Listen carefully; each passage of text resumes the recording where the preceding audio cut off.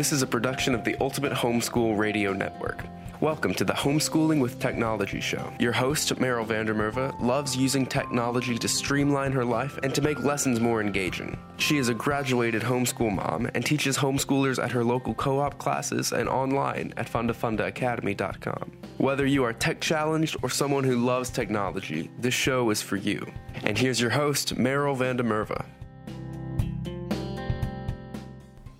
Hello, and welcome to the Homeschooling with Technology podcast.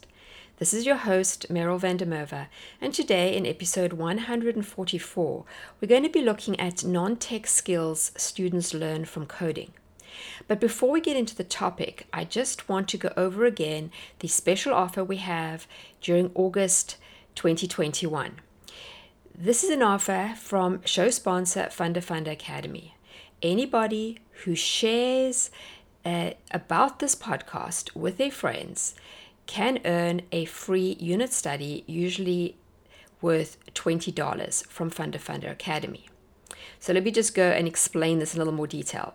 First of all, what can you win? Well, Funda Academy has web-based unit studies that are designed to last about a month, and they have quite a variety of topics.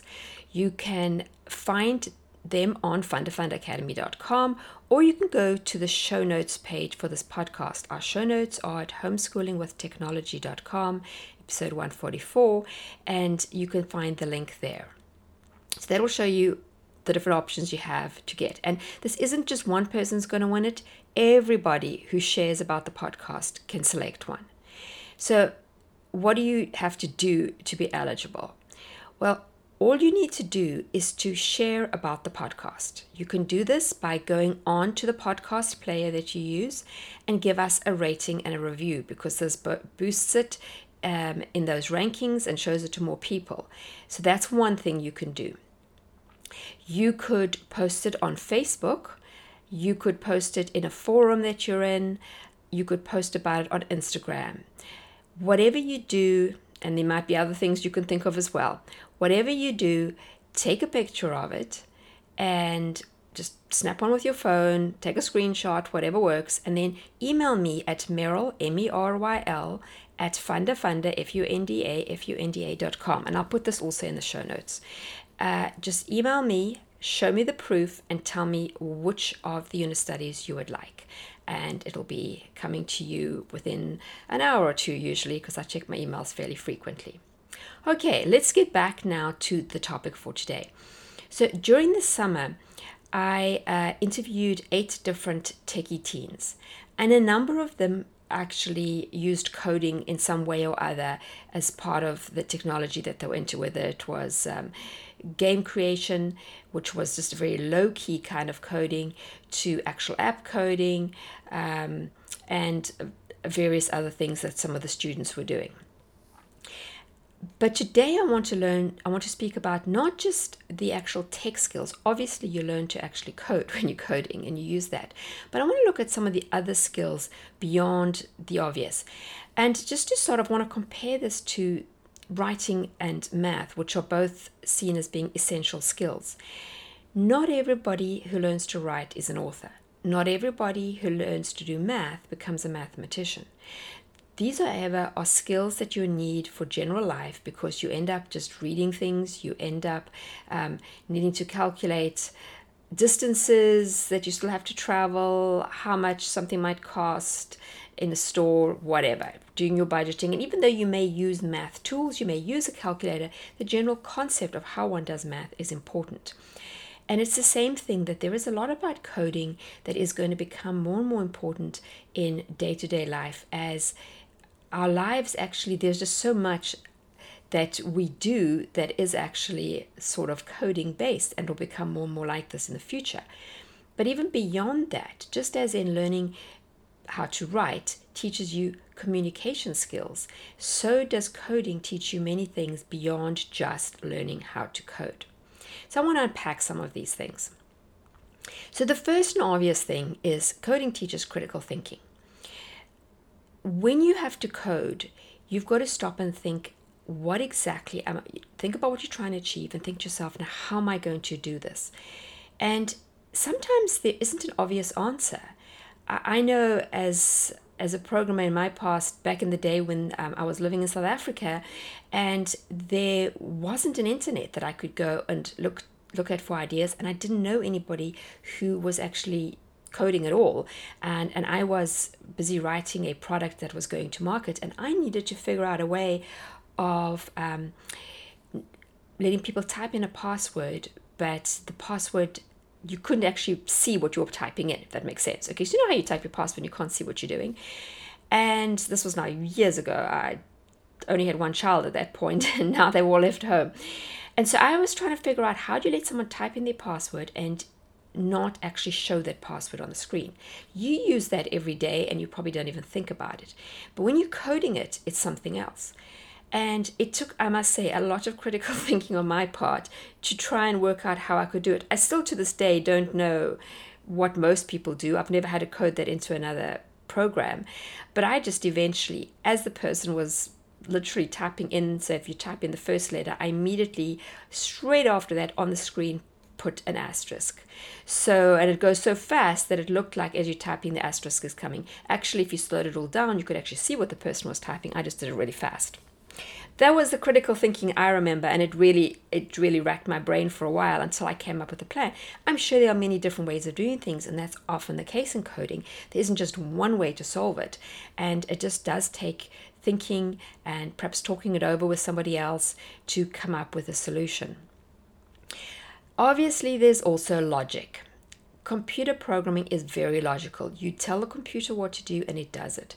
When things don't work out, you go through step by step logically and follow your own programming logic and see where you went wrong, see where you perhaps had a greater than sign where it should be less than, or perhaps you needed to have a greater than and equal to, or whatever it is. But it forces you to stop and think through things in a disciplined, logical fashion. And obviously this is going to be something that's very useful in many jobs, to be able to sit and plan something out logically, use logic and not just do things in a random fashion. Problem solving, something else that's you can imagine is going to come up, because even when you've now come up with a great idea, you've done your critical thinking, you've got a really what you think logical program, you run it, it doesn't work.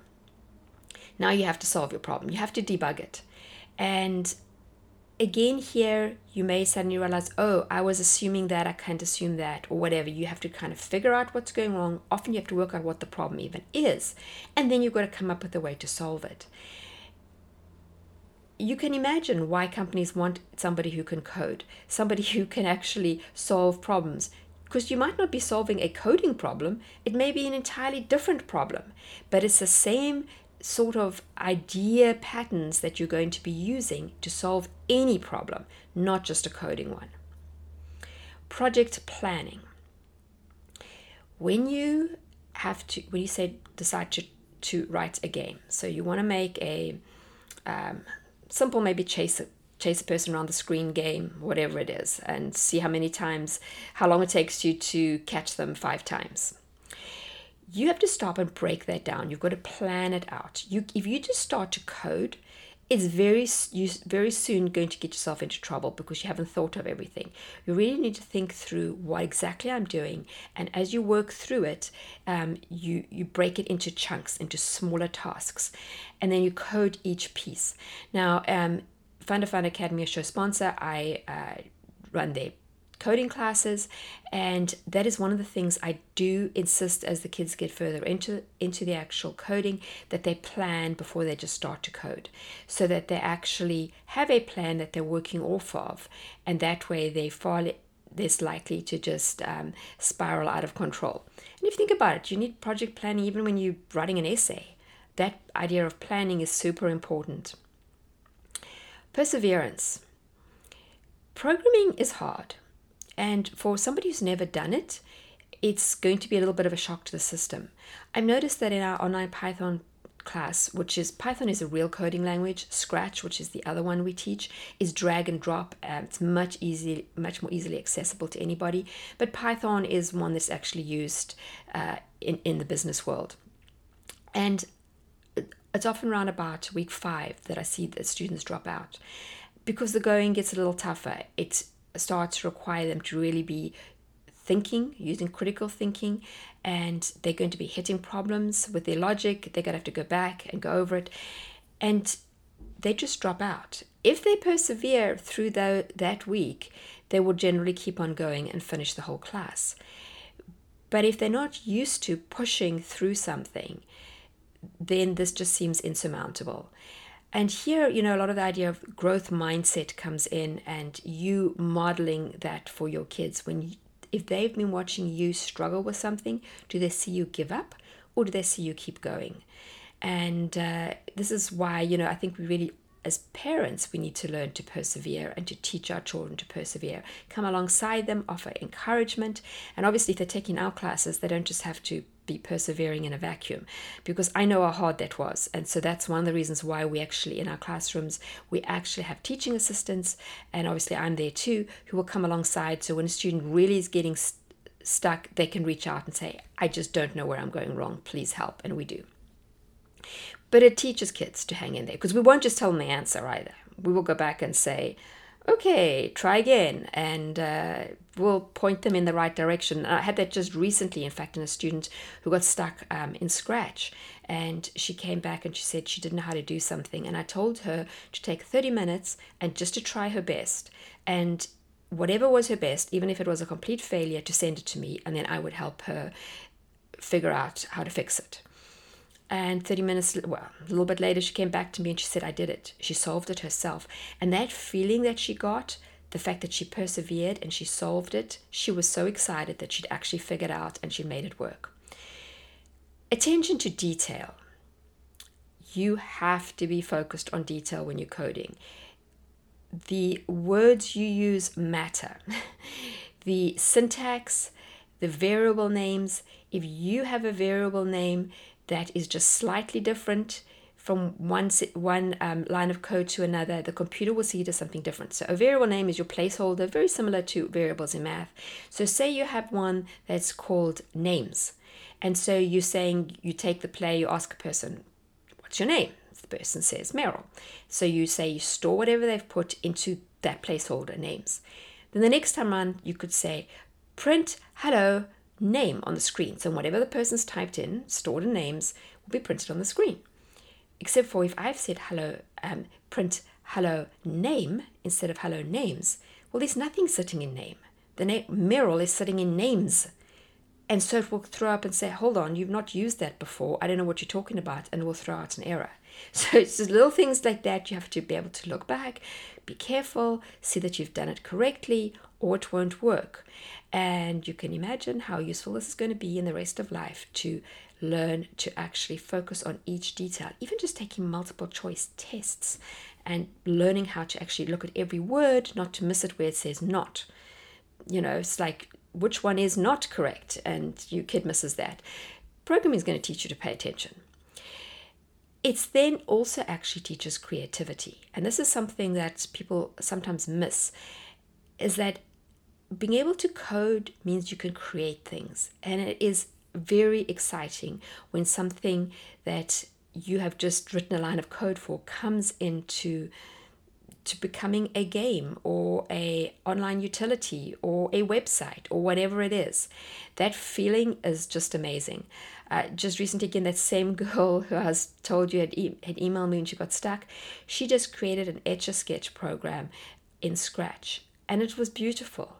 And it's the kind of thing that somebody would really enjoy playing with.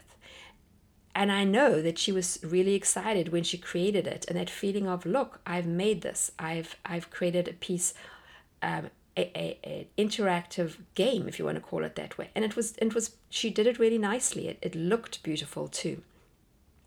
So, your kids will be able to create games, create different things as they learn. And Scratch is very easy to learn to program quickly, which makes it a great one to start with. And then this isn't really a skill, but it is something they're going to learn, and that's humility. If they think they're really smart and good at things, programming will show you how much you don't know, and will show you how much you can struggle. So I even when I am creating the classes and I'm wanting to show the kids how something works, I will be recording and typing in because I do screencasting and I show them what I'm doing and I'm talking it over, and then I hit run and it doesn't work. So even all these years later, and I did work as a programmer, I will still realize I'm still not perfect at this, and so I'll have to go back and fix it. And quite often I will actually leave my errors in when I'm recording, because I want the students to see that I still make mistakes, and let them realize it's okay to make mistakes. You just go back and you fix them. But it is a humbling thing to code and to realize all the errors that you can make as you do it. Now, just to finish up, I just want to remind you again that Funda Academy, our show sponsor, does offer coding classes. We have a couple of different options. We have an intro to game programming, which is very simple. In fact, we even have a free one. The free one doesn't have any help. So if you get stuck, you get stuck. But it just introduces kids to programming logic, graphics, game design, and then they just do a little bit of Scratch. So the paid one, you get help if you get stuck, and also ability to win some prizes. The free one is just free, but you can go and try that out as well. And then we have 5-week Scratch and Python classes. So if you're not sure your kid's going to actually stick at it throughout the whole year, don't buy or whole semester, don't buy a full semester class. You can just get a 5-week one, because there are 3 5-week ones which equal the whole semester. So you can do it either way. You can either do it in 5-week chunks or the full semester. And then we have full semester classes. But both the 5-week and the full semester ones have help. So your child will never be completely stuck, that we will push them to go back and try for themselves. But this is a way for your kid to learn to code. And if they decide, well, I've got some ideas, I've learned some skills from it, I actually don't want to be a programmer, that is fine. The world doesn't need millions and millions of programmers. But many jobs out there are going to benefit from kids having these actual skills. And you will see that being able to, for a child who can say, I learned to program, I can code, it will give them an edge over somebody else applying for a job that doesn't have those skills, just because of everything they have learned. So I hope that this has been helpful to you. Reminder again, you can go and find the links to everything I've mentioned at homeschoolingwithtechnology.com. Remind you again that if you share this podcast during the month of August, you can get a free unit study, and one of them is the game programming one, so you could get that one free.